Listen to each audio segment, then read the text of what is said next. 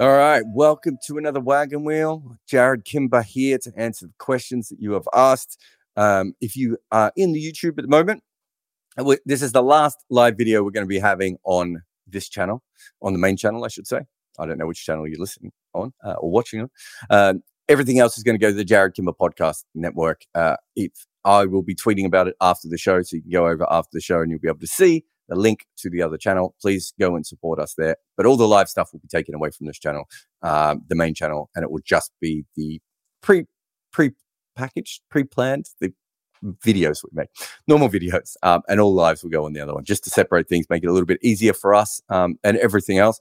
But huge thanks to everyone who has been coming in these rooms. We get really good chats in the room. If you're desperate to ask a question today in the YouTube, Super Chat is your best bet. If you are want to get them in and you can't see any of these lives before, Patreon is your best bet, which is exactly what Ian has done here.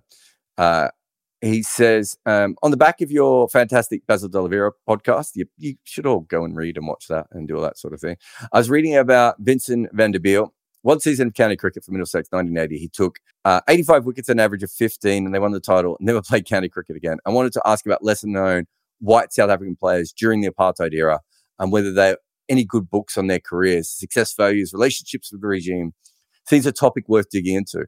So, for those who don't know, there's Vincent van der Bijl was incredible. There's actually some good books also. The main book I could think of, Ian, is probably the opposite of what you want, but I think it's called Blacks in Whites, I want to say. And it's about non-white players in South Africa during, from the beginning of time through to readmission. So I think that was certainly that's certainly a very good book. There is not a great market for cricket books on those players from that era, and the reason there isn't, Ian, and I'm not saying there aren't books written about them because I'm sure there would have been, but I think probably by the 90s it would be harder to find them. So I'm not aware of any of those books, and the reason is that, of course, in the 90s and 2000s, people don't want to look back. So for those who don't know, Cricket South Africa only give player numbers to players from 1992 onwards. So if you played for South Africa in any other period, you don't actually exist as a South African cricketer. I still think that that's wrong, because you could make claims that many teams discriminated in many different ways all the way through, and your history is your history. You have to own that. But that is why that is the case. And so I think books on those sorts of things, Ian, are not particularly, what's the best way of putting it? I think after 1992, it would be a hard sell. I'm not saying there aren't any. I'm not aware of any.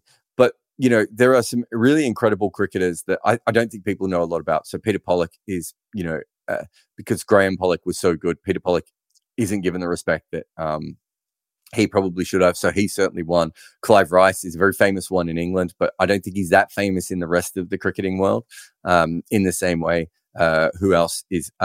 Dennis Lindsay is the wicketkeeper who, and I think with Dennis Lindsay, we don't really know if how good he actually was as a cricketer, because he plays 2 series and he ends up with he plays 19 tests. He ends up with a batting average of 37. But within that, I think there's one series where he makes 300 or 400s against Australia. And the rest of the time, we don't see that. But certainly, a sort of, I don't know, what would you call him? Adam Gilchrist light type level talent overall. And there's a lot of them, right? And there's also a lot of black players and colored players and Asian players that we start to find out about in that 1975 to 1985 period that start to come through, as it's quite clear by that point that there's so much talent in South Africa just outside the white communities. Before this blows up on TikTok, I'm using colored in the South African sense of the word, which is it's a community that they refer to themselves down in Cape Town.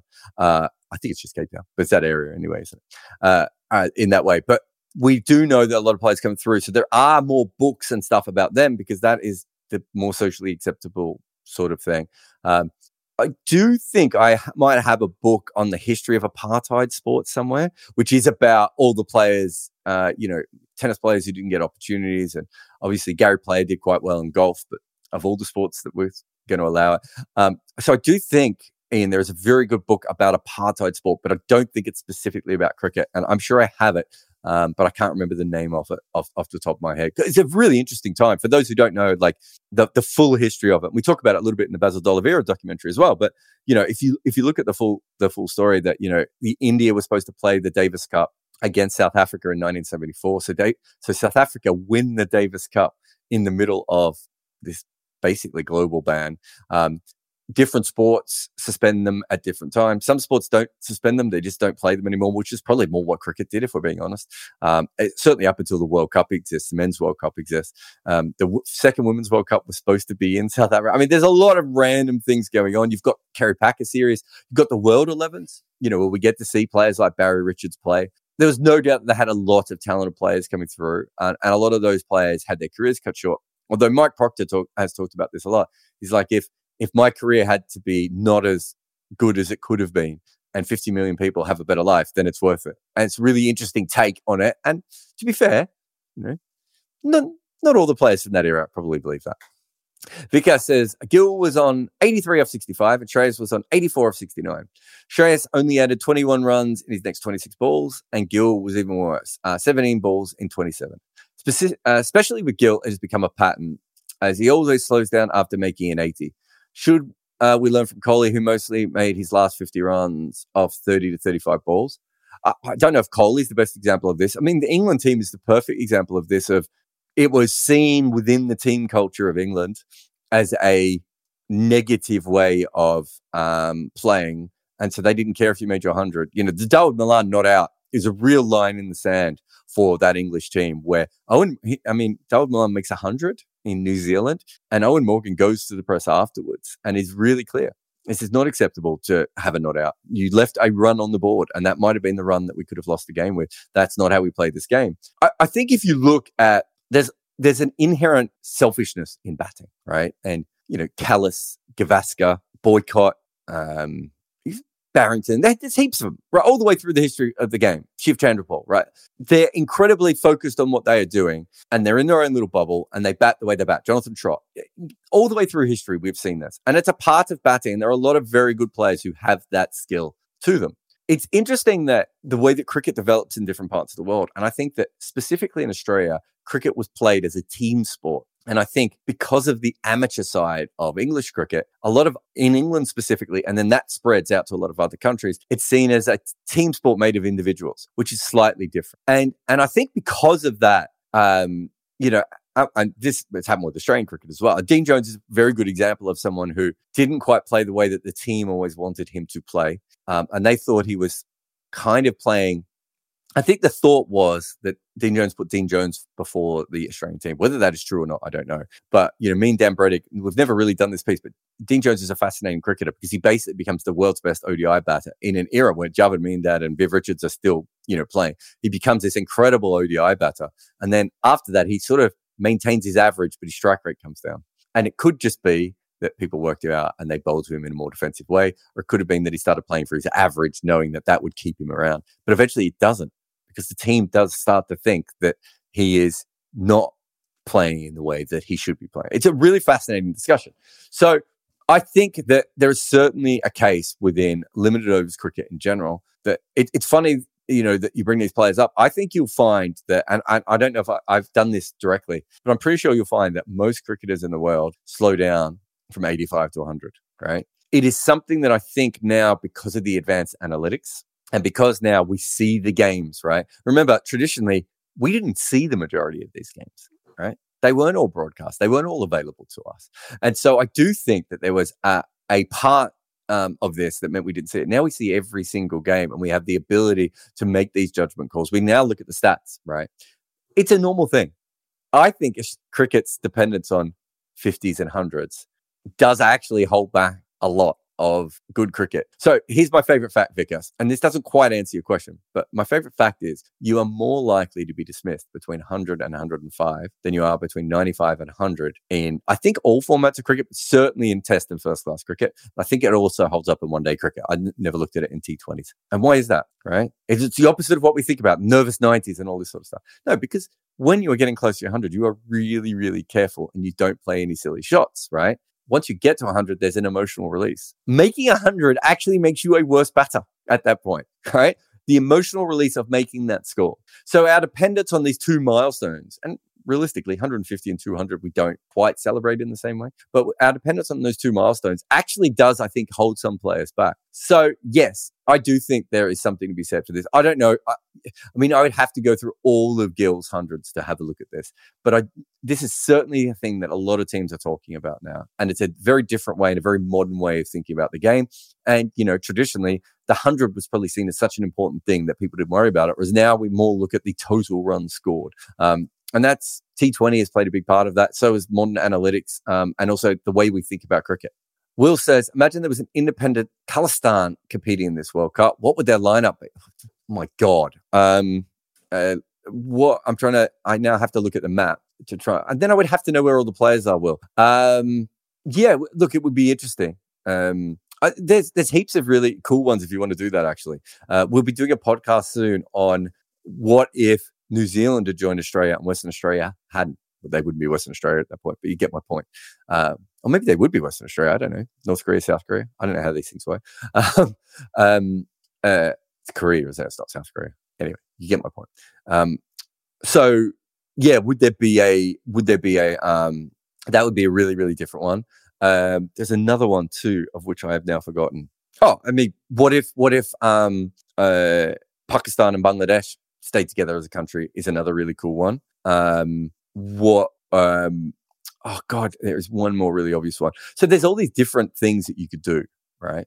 Not to mention what would the West Indies be like if they were split up and everything else. So I do think there's quite a few cool ones, but I don't have a Khalistan lineup on me, Will, but I think it would be fascinating. There are times when Mumbai, New South Wales, Barbados would have had fascinating international teams on their own. And how that would have worked. Would it have changed cricket? Those sorts of things. All very, very fascinating things to think about.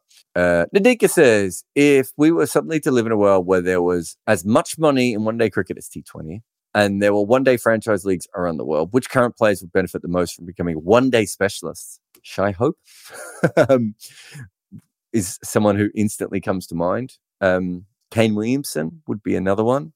What about the bowlers? I wonder if in one-day cricket, and because there isn't as much money in this, I haven't really looked at this in depth, but I wonder if in one-day cricket there is more money for that sort of 10-over finger spin bowler who can bat a little bit than there is in T20 cricket, where the finger spinners don't take a lot of wickets and quite often don't always bowl out their overs because of matchups and everything else. So, Akshar, Jadeja, Santner, Agar, those sorts of guys, I wonder if they're all worth more money. Moeen Ali, Maharaj less because he can't hit, but I wonder if all those guys are worth a little bit more money in this particular system. I'm trying to think if there's a fast bowler.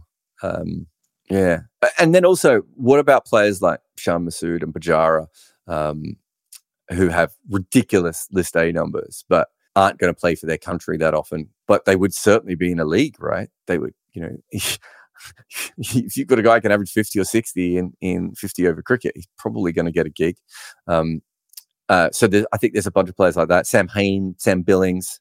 I feel like I'm missing a couple of others as well. But those are the ones. I'm trying to think if there's a fast bowler who would prefer, or maybe it's a seamer who moves the ball. Yeah, I can't think of. There must be seamers. Like for instance, Liam Plunkett was more suited to one-day cricket than he was T20 cricket.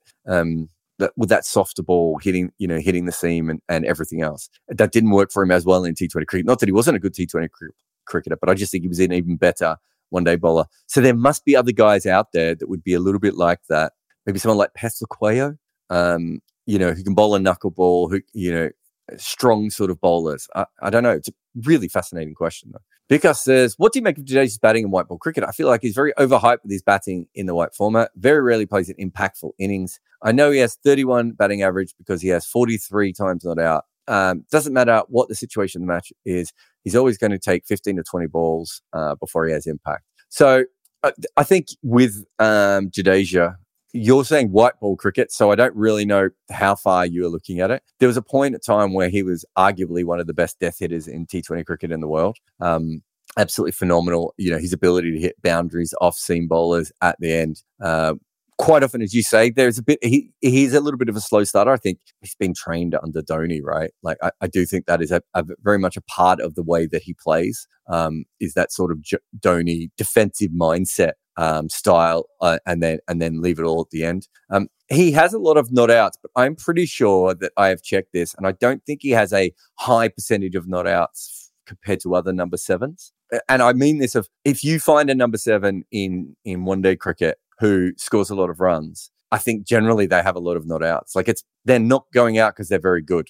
I think with him, it's more you've got, I'm trying to remember when it was. Is it 2018? I'm just trying to find out. I think it's after 2018 that there's certainly a big change in the kind of player he's been. But if you were asking me this in 2020, you'd be talking about a guy who was, I'm just looking this number up now, he was averaging 55 with a strike rate of 98. The last 2 years, he's played about 17 one-day internationals. He's averaging around 30 at that time with an incredibly slow strike rate. I don't think that's the sort of player he is. And I'd be very surprised if that's the sort of player that they get consistently. That I don't know if there's an issue there in his batting, but I'll say that in T20 internationals, and I could look at T20 domestic as well, but in T20 internationals, he's been bashing the ball everywhere in the last couple of years. So I think he's had a very mixed career. But one thing I would say, because is it's actually very common for an all-rounder like him to have a very mixed career.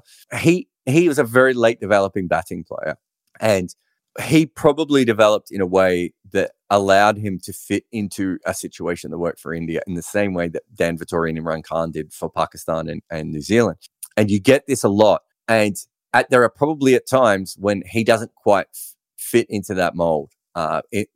We've seen at times where India's like, oh, you need to bat at number 5 now. It's like, okay, I'm going to bat at number 5 in a test match for India. And we know that he's not a test match number 5, right? It's not his main skill set. We've seen at times in test matches, it's become this sort of uber blocker, right? And then we've seen in T20 cricket, he just, turned himself into this late death hitting type of player. And maybe in one day cricket, that those skills have kind of overlapped. He's not a great number 7. He's not a great batting talent. He's a number 7 for a reason, Vikas. So of course he's going to have flaws. Of course he's going to have to maybe start slower than everyone else. But you're talking about a player who can bat at number 7, who can average 30 at a strike rate of mid-80s over a 10-year career. He's clearly a very above average player. When it works, I think he's very, very good at knocking spinners around, which I think part of the reason he starts slow is quite often when he comes in and gets spinners, he can knock spinners around. And then what he does is he waits for the seam bowlers to come on, and he's very, very good at the ability to hit seam bowling. But he's not like a, if you compare him to, I don't know, what's the best number 7s in the world than him? I'm trying to think of some off the top of my head. England are going to have Moeen Ali or Sam Curran probably in that sort of position. Neither of them are better at batting than he is. Santner, perhaps, certainly not a better batter than Jadeja. What's his name? Marco Janssen, certainly not a better batter than Jadeja. What are we picking on here? I'd find it hard to think he's not in the top 3 number 7 players. And he does give you flexibility because he's not just a late order hitter. He can also come in and knock the ball around early on. If he was a great batter, he'd be batting higher up the list. Right? He's very good at working out roles for his batting, and then very dogmatic at the way he does that, which does remind me a lot of Imran Khan and Dan Vettori. Graham Thorne says, who do you think would win in a test match between all-time 11 of wrist spinners versus finger spinners? So we have Gail Sehwag, Viv Richards, Root, Peterson, Hooper or Mo, Glenn Phillips is the wicketkeeper, Jadeja, Lyon, Ashwin, Murali. Is Murali a finger spinner? That's for another conversation. He's probably not, right? He's a wrist spinner who bowled off spin, which is. And then, you've got Mankad Graham in the wrist spinners. So he is a finger spinner. So I don't know who would be your other opener there. I don't know. Michael Bevan bowled a lot of wrist spin. I'm trying to think of anyone else who could, another part-time. Atherton bowled a bit of it, wrist spin. But you've got Mankad, so we'll take him out. We'd have to have someone else there. Katic, Labuschagne, Smith, Sarwan. Oh, I forgot about Sarwan. We came up with a better number 5 than Sarwan. I tell you what, really interesting one of this list. You could put Gaffer Sobis in either team. And probably more of a finger spinner than a wrist spinner, if we're being honest. Then you got Aubrey Faulkner, Richie Benaud, Murray. So you could have Tim Zura, who almost played a test match for Australia, as a spinner, Warren Kumble, and Abdul. Who's the better team? I feel like the bowling team, as the wrist spinning bowling team, would be able to take more wickets. But I feel like the batting is slightly deeper. I know. Then you got Aubrey Faulkner at 6. It's a good question. I can't help you there, Graham, but certainly one of these teams would win.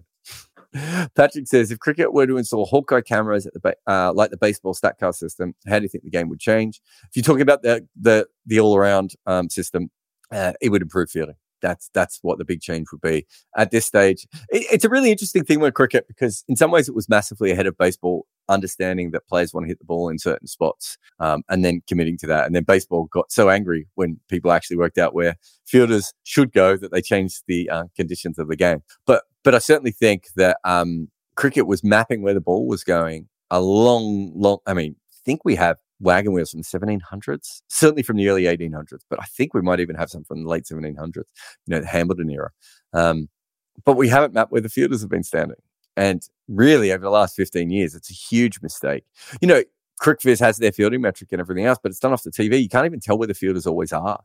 We're so far behind in knowing where fielders should be. It's a huge problem. So, if you had the baseball system or the basketball system, any of those cameras, and we know that we are now can track fielders because we've seen it for ICC events. I think we might have seen it for the IPL as well, but certainly for the ICC events, we've seen it. That data could help the game massively. Whether it's ever going to happen or not, I don't particularly know. All right, we'll have a quick break here. And then after the break, we'll come back, finish the Patreon, and then we'll have a look around the room. You're listening to Wagon Wheel. I am Jared Kimber, and I will speak to you again. Looking for a fun way to win 25 times your money this football and basketball season? Test your skills on Prize Picks, the most exciting way to play daily fantasy sports. Just select 2 or more players, pick more or less on their projection for a wide variety of stats, and place your entry. It's as easy as that. If you have the skills, you can turn $10 into $250 with just a few taps. Easy gameplay, quick withdrawals, and injury insurance on your picks are what make Prize Picks the #1 daily fantasy sports app. Ready to test your skills? Join the Prize Picks community of more than 7 million players who have already signed up. Right now, Prize Picks will match your first deposit up to $100. Just visit prizepicks.com/play100 and use code play100. That's code play100 at prizepicks.com/play100 for a first deposit match up to $100. Prize Picks, daily fantasy sports made easy. Have you ever wondered how I watch so much cricket? I use VPNs to log into accounts from all around the world. But because before, even simple things like when something exciting would happen in a match, I would rush over to social media, and when I got there, the clips would say something along the lines of, "This video is not available in your area." In fact, most of the coolest cricket stuff in the world at the moment is geo-blocked because some random board didn't sign a deal where you happen to live. If you're a hardcore cricket nerd, the only way is to have a VPN, and we suggest Surfshark. They will give you the speed of your favorite quick bowler. They're as inventive as a T20 batter after a bunch of dot balls, and they're as secure as a specialist wicketkeeper with the softest hands in the world. And guess what? The kind folks at Surfshark are going to give you a deal. Enter the promo code Kimber for an extra 3 months free at surfshark.deals/Kimber. There are probably other things that Surfshark can help you with, like data and identity theft and traceability and intrusive advertising. But for us, it is our best weapon against the evil cricket geo-block. Go to Surfshark and type my name in, KIMBER, and get 3 months free today. Remember, if you want to put any questions up, Super Chat is the best way to go. I see lots of people in the chat today, Huge and Sanjay and Sagar, Adil, Will is in there, Rohan, Taskin, Rebel. So a Taskin and Rebel were 2 different people, not a Taskin Rebel. But yeah, if you do want to ask a Super Chat, please do. If not, just put your normal questions in and I will get to them when I can. But where are we here? Let's get rid of Patrick's question, which is still in front and center. And we'll go back to the Patreon ones. Bloody Bugger says, in Ashes series history, Australia have won 34 and retained 6 series. England have won 32 and retained 1. These numbers give the Ashes a somewhat equal appearance, but the aggregate test wins, losses, draws tell a different story. Australia, 152 test wins. England, 112 wins with 97 draws. In the history of Ashes cricket, why are Australia consistently better than England? So England have a really good period from after the sort of birth of the Ashes when they start taking it seriously for a little while. And then Australia become a much bigger team early on. And there's a really clear reason why this happens. Forget the conditions, which do happen, which do help Australia. A big part of why this happens is because for England, county cricket was still the biggest thing. Yes, losing an Ashes every now and again was terrible and they hated it, but county cricket was the main driver of cricket. Whereas Shield cricket was always ways and means for the Australian team to get as good as possible so they could beat England. Doesn't mean that there weren't great rivalries, because obviously the Victoria-New South Wales rivalry for a very long time was huge, massive event, right? 50,000 people going to games, all that sort of stuff. But it still wasn't county cricket, and it was never treated as county cricket. Cricket in Australia was trying to eventually represent the Australian cricket team. Look at the difference. When England would go on tour, they would go on tour as the MCC, right? As almost a subsidiary of Lords, right? Whereas in Australia, it was very much the Australian cricket team was a very, very important thing. There are also, I think, advantages that Australia had. For instance, the pitches were so different to what the England players were used to playing on. Whereas the Australian players were going over to England quite regularly anyway. Not to play county cricket or anything like that, but they were going these very long tours. They were getting used to it. And also in Australia, in the uncovered era, you still had green pitches a lot of the time. You still had softer pitches on occasion. So that in that period, if you have a look, Australia has spinners, they have seam bowlers, they have fast bowlers and everything else, whereas England is already becoming more of a finger spin and seam bowling dependent and swing bowling eventually as well, dependent world. As Australia has more variety in the surfaces available to them at that stage. So I think that's another very, very big advantage. Never underestimate also the little brother, big brother thing of what other way was Australia like outstripping the former empire, right? Like the Australian cricket team becomes, Sachin Tendulkar is like the face of, and Imran Khan you could put up there as well. They become the face of India and England. Well, Don Bradman becomes the face of Australia, right? And a big part of that is beating England at cricket. So there is certainly that aspect that, Australia weren't really known on the global stage. It was a very remote place. It was almost impossible to get to for anyone else. And cricket is the first kind of sport in the same way that we've seen with India and Sri Lanka and Pakistan. That's why when people think that the Asian teams have grown differently than some of the Western teams, it's not particularly the case. It's actually very similar when you go back to the history. It's just on a different time period because of when England left and what England left those countries with. And, Australia is very different to New Zealand and South Africa. All these countries are very different, but it's a very similar path, right? They are trying to prove themselves, and Australia eventually moves beyond just cricket, right? But for a long period, they don't. So eventually Australia, through swimming, and then I suppose you have, rugby and eventually basketball. Then you have Australia takes over Hollywood for, even now it still has a lot of stars in Hollywood, but starts to take over Hollywood from a, director's point of view, and all these things start to change a little bit. Crocodile Dundee becomes a cultural hit and everything else. But for the big part of that early period, the cricket team is the main thing, right? There are two, Australia has a depression, and the two things that get Australia through the depression are a horse from New Zealand and a cricketer, right? These are such massive parts of the Australian culture at that point. The ABC has a letterbox that you send letters to, and the code is 9994, right? It's literally Bradman's average. That's how important he was to the society at that time. So that is not what cricket is in England. Cricket in England is a very different kind of thing.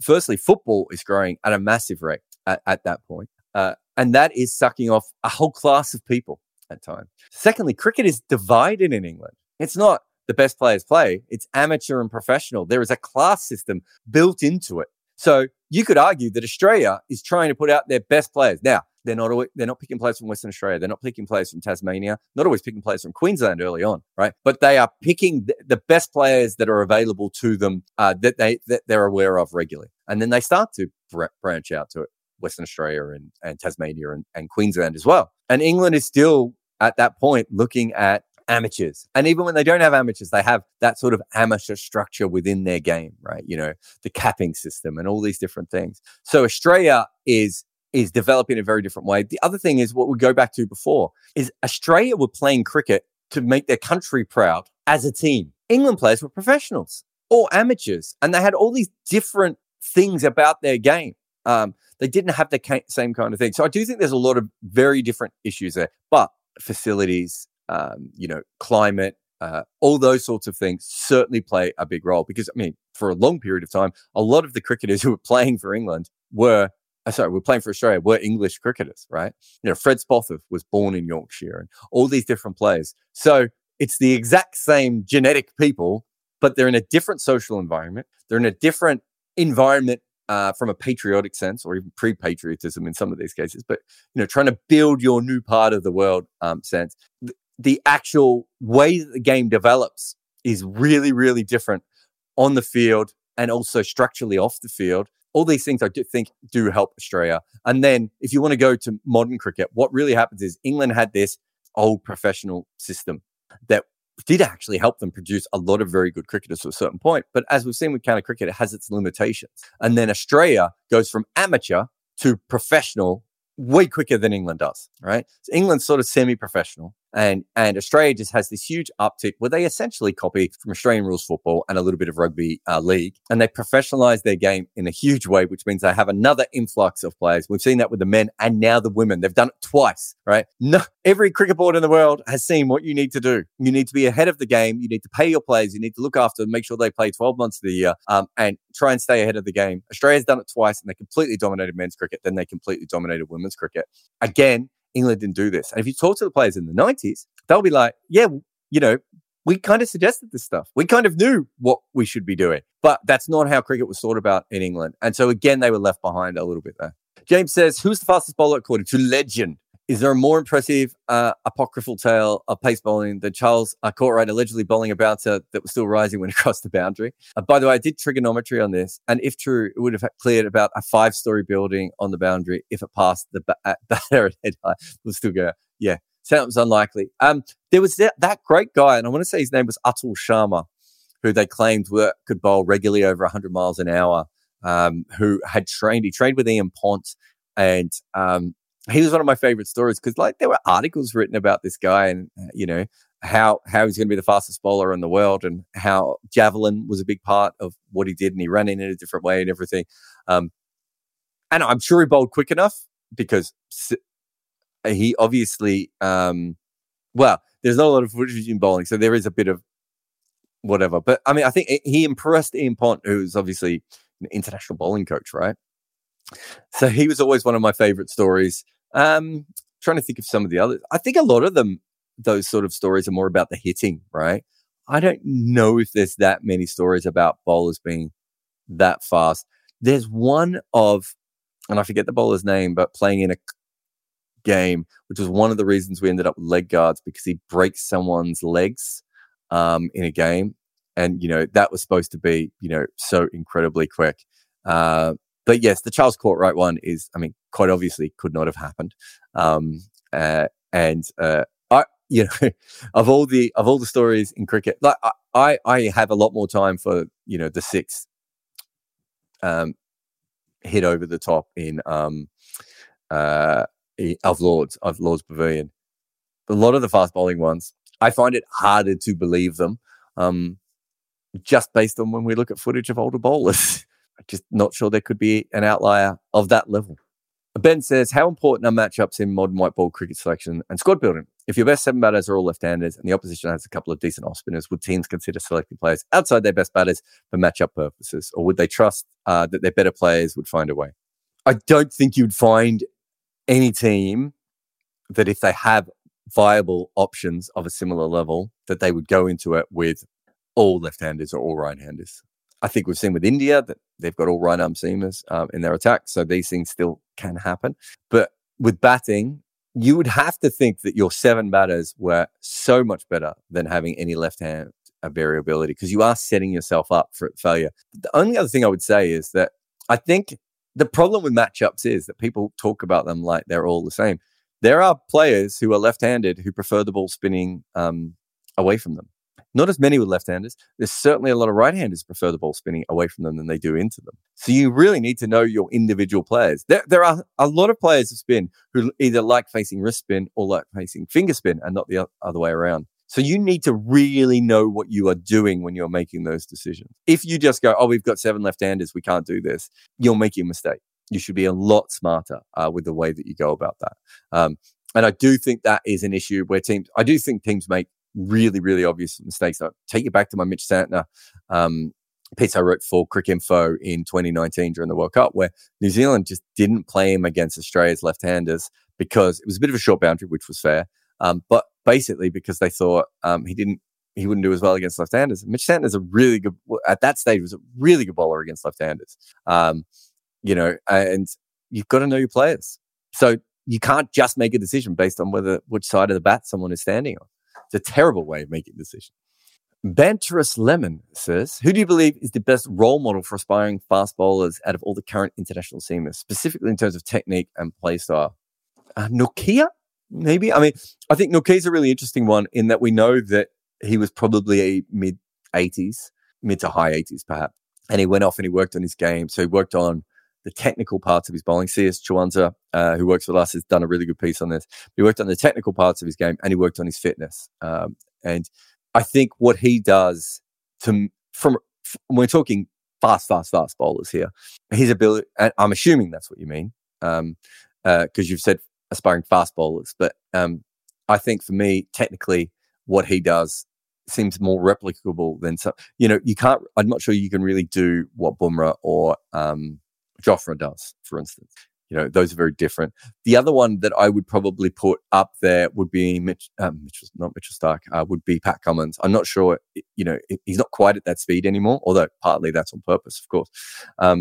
But again, very, very, I think with Nokia and Cummins, what you have is bowlers who can move the ball laterally, but be very accurate at high pace.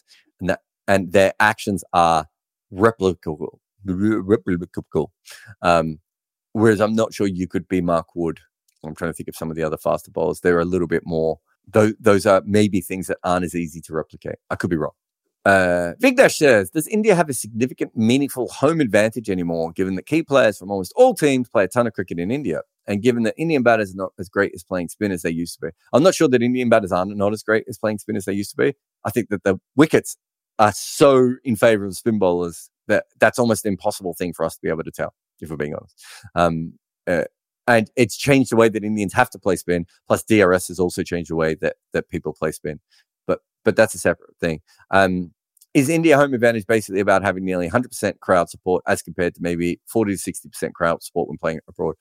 I think there are plenty of teams that probably have more than 60% crowd support when they're playing overseas. I think there are. I think I wrote an article about this somewhere. It might have been for the Cricket Times, where you'd still rather play the World Cup at home than you would anywhere else. For this particular World Cup, it's quite interesting because obviously the ICC play a part in how the pitches will turn out. So that would take away any home advantage in that particular way. When you say that other teams have players that have meaningful experience playing in India, I don't think there's any team where players are playing there all the time and feel like it's their home condition. There's a big difference between understanding it and knowing that you go okay there or not going okay there, and the opposite of that, which is you don't have any idea of all. So yes, there's more of institutional knowledge across cricket teams of how to play in India, but the home team's always going to be better, right? Like there's a lot of cricketers who knew about playing in Australia and then came out to the last World Cup, and the conditions were a little bit different because that's not a time of the year that they had played in Australia, and the pitches didn't play that particular way. And so the Australian cricketers are used to playing early season tournaments in Australia. They're aware that those wickets are a little bit different than everyone else is, although Australia didn't play particularly well. So there's always a home advantage. The home crowd thing is a huge thing. I think if you're playing in front of 70 or 80% Indian crowd, which some of these games are, even if you're Zimbabwe, you've probably got 500 Zimbabweans in the crowd, right? In some of those games we saw with Australia in that World Cup, where the Zimbabwean had good support. So there is that, but there is little things about the knowledge, that things about change rooms and training facilities and net practices and sleeping in your own bed and understanding the culture and all these things that even if you've been to India a few times are not quite the same as being from India. So I still think India have an advantage in this World Cup for playing it at home. And I think any team who plays a World Cup at home has an advantage. But up until India in 2011, am I right in saying that no team had won the World Cup at home? And then since then, we've had 3. Maybe that's just because it's been 3 very strong teams who happen to play at home. Although you would say that Australia in 92 probably should have been a lot better. England had chances, of course, of winning in the early World Cups and everything else.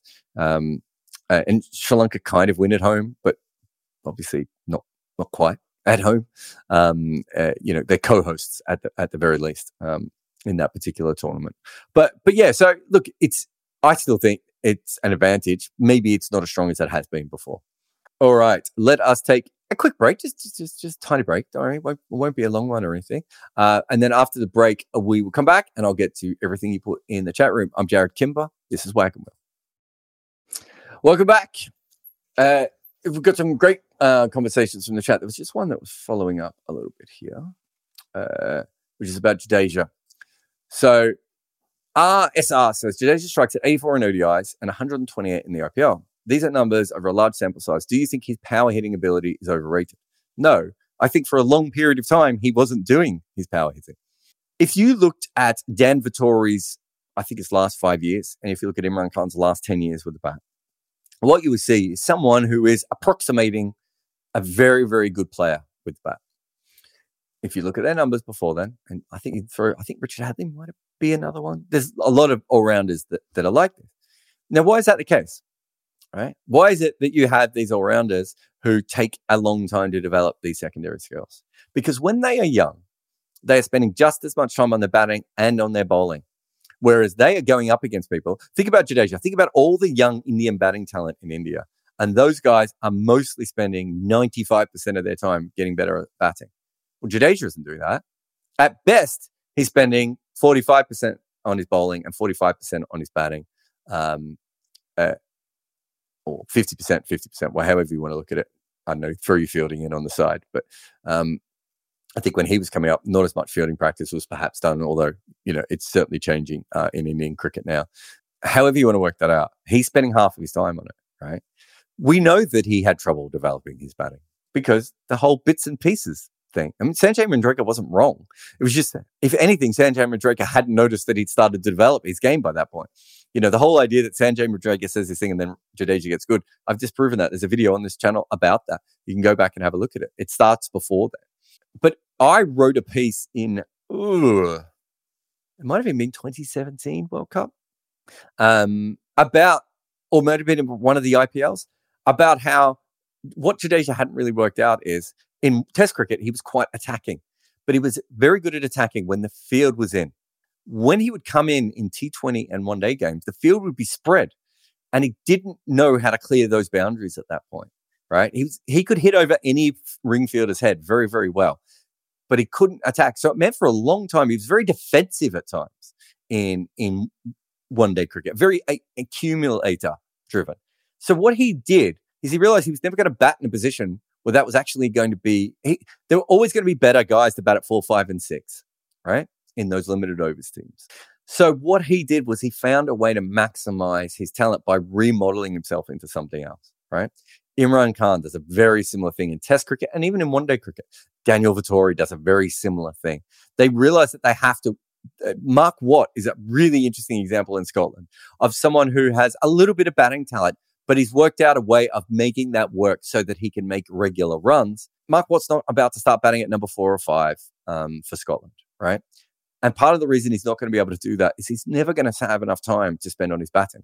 I forget, George Dockrell is a really good example of this from Ireland, of someone who always had a little bit of batting talent, but he was a spinner. So he's spending all of his time on spin bowling. His spin bowling falls apart and he comes back as a batter. Callum McLeod from Scotland is another. So there's a couple of cases of this. This wouldn't happen in top level professional cricket as much, although we have seen, Mark Richardson. It does happen occasionally that players have this ability. So when you are looking at Ravi Jadeja's career, you're looking at how many games did he play when he was picked because he was a frontline bowler who could bat a little bit, but his batting hadn't developed yet. How many times was he playing and his batting was relied upon, but his batting wasn't actually good enough to do the job, or wasn't ready for the job that he was in for, right? All the way through someone's career. As I just said, if you look at his record and you have a look at you specifically, look at when he has been at his best, he's found a way to be very successful. And compared to other number sevens, the only reason we're having this conversation, right? And this is such a classic modern cricket conversation, right? We're now looking to poke holes in his entire record. It doesn't matter what his entire record is, because for a vast majority of his career, he wasn't the player he is now, right? The only reason we're having this conversation is for the last 10 or 15 one day as he's played for India, he hasn't made any runs, all right? He is, as I've already said, by far and away one of the best number sevens in the world. And when he gets it right, he's a brilliant hitter at pace in that last 5 overs of one-day internationals. And obviously, similar sort of period for the last 3 overs, let's say, of a T20 game. You cannot deny that. He's done it consistently with ridiculous records at times. But he is a flawed batter at other times, which is part of the reason why his overall strike rate is so low. Is partly because when he comes into other positions, he's trying to knock the ball around. He's not as well suited to that sort of stuff. It gets behind the rate a little bit and everything else. That's why he's a number 7. Do people not understand what a number 7 is?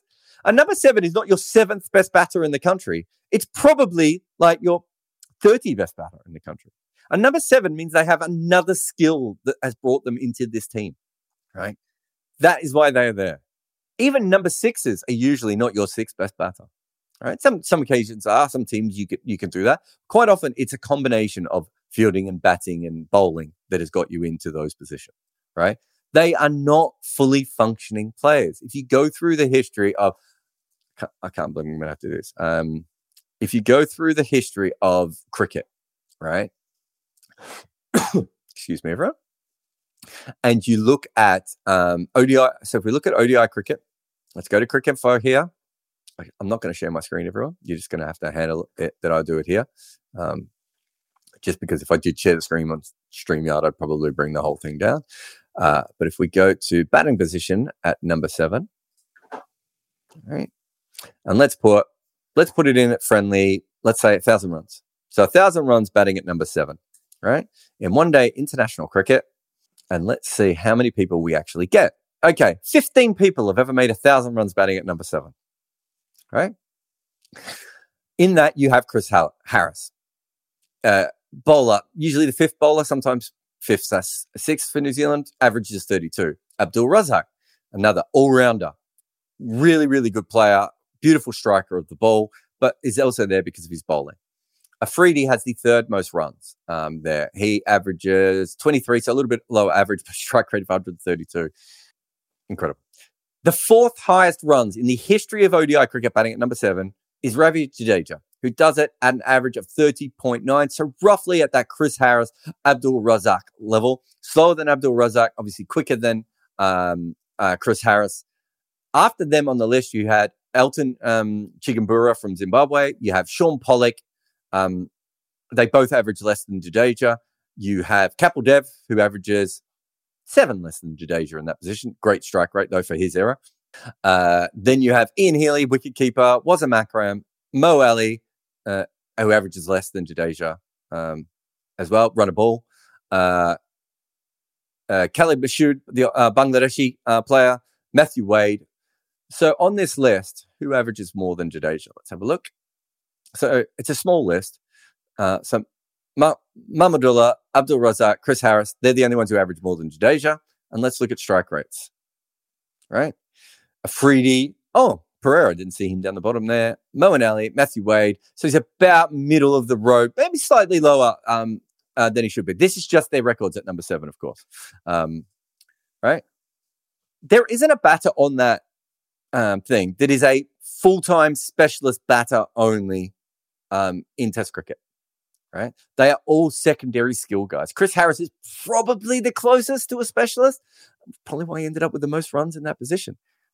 You are a flawed batter if you are in that spot. And it's incredible to me that people aren't still picking this up, right? This is what the game is. You need a strong number 7. Jadeja is a strong number 7. but he is not a top order player. And it's very rare to have a top order player play in that number 7 position for a long period of time. Right? It's not to say we haven't had there are other number 7s who've been fantastic. Klusner was a number 7, for instance. There are certainly other players out there that would like that. But you have to understand specifically what we're talking about here. He is already a flawed player, right? You're picking him because he has a secondary skill, but he has made himself out to be a very, very good player in certain situations. But of recent times, he's hit a bit of a form blip. As I said, T20 cricket, he hasn't hit that form blip. So I'm not massively worried about it. I wouldn't be worried about it if I was an Indian fan. He might not make any runs this tournament. That's very possible. It's also possible he might bounce back and be absolutely fine, right? But there is no other number 7 who's going to be able to bowl like him, right? That's the key thing. He allows India to have 5 frontline bowlers without losing a lot at that batting position. And I would say a plus batting number 7 throughout his entire career. Let's have a look. Andy came through with a super chat. India's momentum has come off as beating teams missing stars. Even if we make the semis, our batting can be exploited by slow left arm and leg spin, and there are worries about our top order and tail bowling. Yeah, I mean, I don't believe in momentum, Andy. I'm not particularly worried about that at all. It is, they played the Asia Cup, which is basically a semi warm-up tournament, the way that it was played. I know some teams certainly played it more seriously than others. Now they're playing a bunch of teams with secondary players. It's fine. Our batting can be exploited by left arm finger spin and leg spin. Look, spinning the ball away, it's worth noting, pretty sure that Virat Kohli is one of those players who plays the ball spinning away better than he does spinning in. There are issues with left arm and leg spin. Perhaps who are the teams who are going to exploit those issues against them? Right? Pakistan have 2 all-rounder spinners. South Africa have a left arm wrist spinner, and Maharaj, who I believe India play pretty well. Australia would be one team that would have leg spin and left arm finger spin. England have Adil Rashid, who perhaps is no longer the best that he's ever been. New Zealand have Santner and Sodhi. Hasaranga and Walagi would be a really good combination, but Sri Lanka don't have them. India is by far and away the most balanced team coming into this World Cup, and flexible team, not flexible, deep team coming into this World Cup. There's no way, Andy, to look at this and say that they're not. Right? It's in home conditions. They are in form. I mean, I don't agree with you. I don't agree with momentum, as I was saying before, but they're in form, which is a very good thing to be. They got backups in most positions if they get injuries. Like if Bumrah gets injured, Shami and Siraj more than capable of taking that lineup together. If Akshar doesn't play, there's 2 spinners that I have available to them from that point of view. They are a little bit overly dependent on right-handers. I'm not as worried about that if your right-handers are better than your left-handers, right? I think that would be more of a problem if we had a really, really good off-spinning. A really, really good period where you had, I don't know, Warne and Mushtaq Ahmed and Anil Kumble, although he played for India in this situation. But if you had a bunch of those sorts of guys around, maybe I'd feel a little bit different. But who's the best leg spinner they're going to come up against? It's probably Zampa now that Hasaranga is out. Am I missing another great leg spinner in one-day cricket? I don't think I am, right? I'm not particularly too worried about that, but we've gone through those teams pretty thoroughly. They are, I would say that England and Australia, who deserve to be favourites as well, be in that top 3 bracket, have more flaws than India do. So again, I feels like a lot of these questions are picking holes in what is a really good team, right? It may not win the World Cup, but I feel like there's a lot of negativity is not wrong term. But I feel like there's a lot of, at the moment, Indian fans looking for things that aren't there, right? Where are we? Sanjay says, can you do an analysis on the World Cup venues like how you did for these teams? There's one reason why I may not do this. And the reason is because the amount of games that are played at these stadiums is not the same. And we don't have as much List A data specifically. Obviously, there's some T20 data that we can understand briefly. But then on top of all that, what I know of IPL teams is they make sure the pitches suit what they think they need. And that's not going to happen in this World Cup. And then the ICC are going to be overseeing the pitches as well. So the reason I haven't done it, Sanjay, is probably because of that. We might do something where we suggest, which wickets help seam bowling or batting or spin bowling or whatever that may be. But I'm not sure it'll be an entire project, if we're being honest. But it might be something that we look at. DM says, you've talked about Michael Bracewell being irreplaceable for New Zealand. Should Michael Rippon be an option? I don't really understand Michael Rippon because he's had a fantastic record for a long period of time. I remember seeing him for a long while back, and he's one of the few left-arm wrist spinners in the world, and he couldn't get a county contract. The whole thing's so bizarre. I've never really understood why teams have not embraced him in the way they should. And New Zealand seems to be another team. The Dutch are the only team that sort of went, oh, this guy's really good, we'll play him. Everyone else has been a little bit like, so does that mean I'm missing something with Michael Rippon? The one thing I would say is, though, DM, is that Michael Bracewell, part of the reason he's irreplaceable is the batting. Michael Rippon can hold a bat, but it is not in a Michael Bracewell point of view. Do I have his numbers? I think I brought them up beforehand. So his strike rate in one-day cricket, well, let's look at List A cricket, is 78. So average 33, could certainly hold a bat. And Bracewell in ODIs, and remember Bracewell's a bit of a late developer, as we being that seems to be the thread of this show. His strike rate in ODI cricket is 118, but even in List A cricket, it's 90. Very different kinds of players. I think from what I've seen of Rippon's batting, in my life, Rippon is more of a guy who can sort of give you plucky runs towards the end. Bracewell is an agenda-setting batter and would make teams think about their plans very, very carefully. Oh, I was just about to get... here we go. That's the question one. Another one from Tim. Says, in a previous show, you said Trent Boult may not be an ODI great because he's played too few games. Is that the same true of Mitchell Starc? Yeah, I think we're getting to an era where there's a lot of guys a bit like that. The one thing I would say about Mitchell Starc is he was the best player. He was awarded best player in the 2015 World Cup. I think he was the best player again in the 2019 World Cup. I'm not sure he was in 2015, but he certainly was in 2019. If he has another tournament where he's in the best 5 players in the tournament, that will be 3 World Cups where he is absolutely dominated. Trent Boult doesn't have that, right? And I think Trent Boult's a fantastic player as well. That I think Mitchell Starc has the ability to touch a different level. But going forward, it's going to be more on World Cup records. And I'd have to go through Trent Boult's to see, obviously he did really, really well in 2019 and 2015, but probably in both of those series didn't quite have the impact of Mitchell Starc, although, New Zealand made the final in both of those tournaments, didn't they? But yeah, I certainly don't think he was a genuine case for player of the series. Although if New Zealand win 2019, I wonder how far off he would have been from player of the tournament there.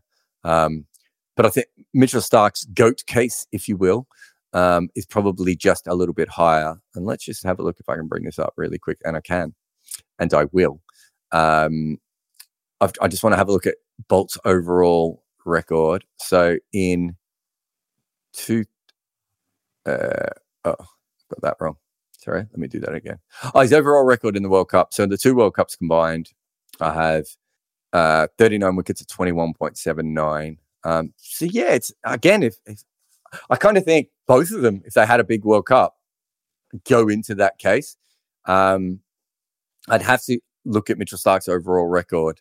And I think I covered more because New Zealand were in New Zealand for that 2015 World Cup. So I was in Australia more. So I definitely covered more Australian games in that. And then 2019, I did cover the semi-final and the final for New Zealand. And I think I have one other game where it might have been Taunton. I can't remember who they were playing. Might have been West Indies.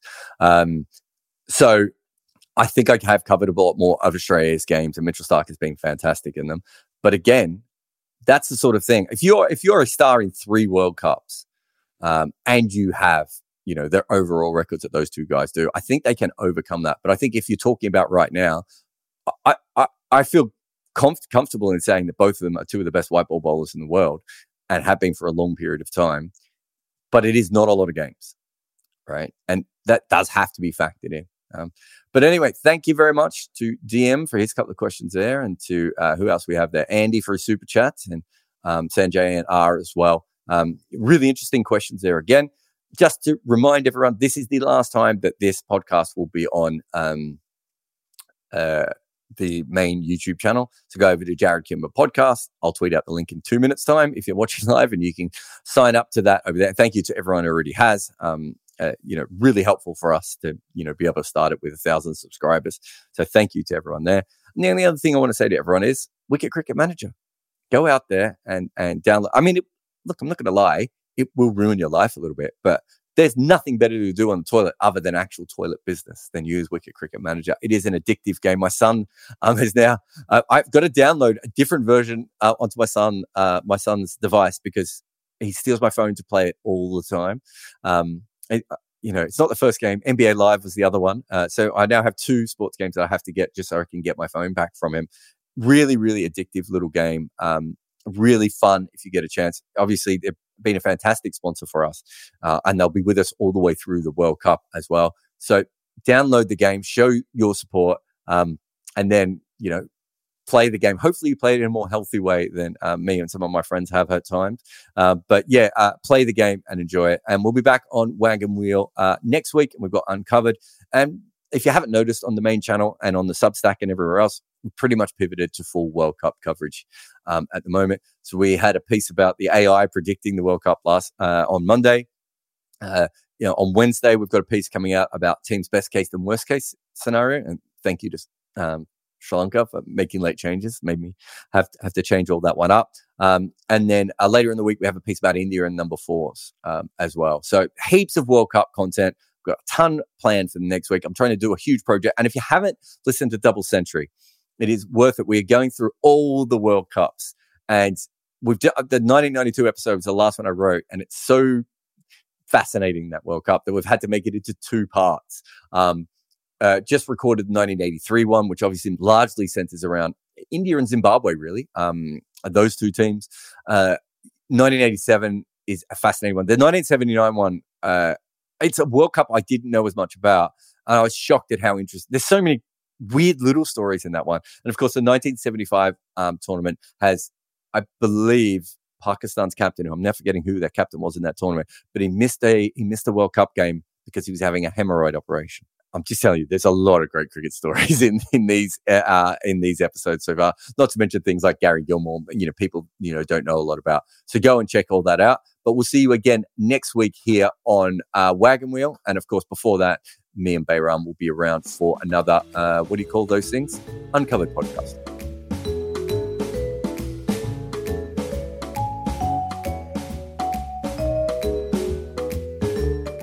Thanks for listening. This podcast has an ad-free version via Patreon, where there are many other extras as well, including a Discord channel.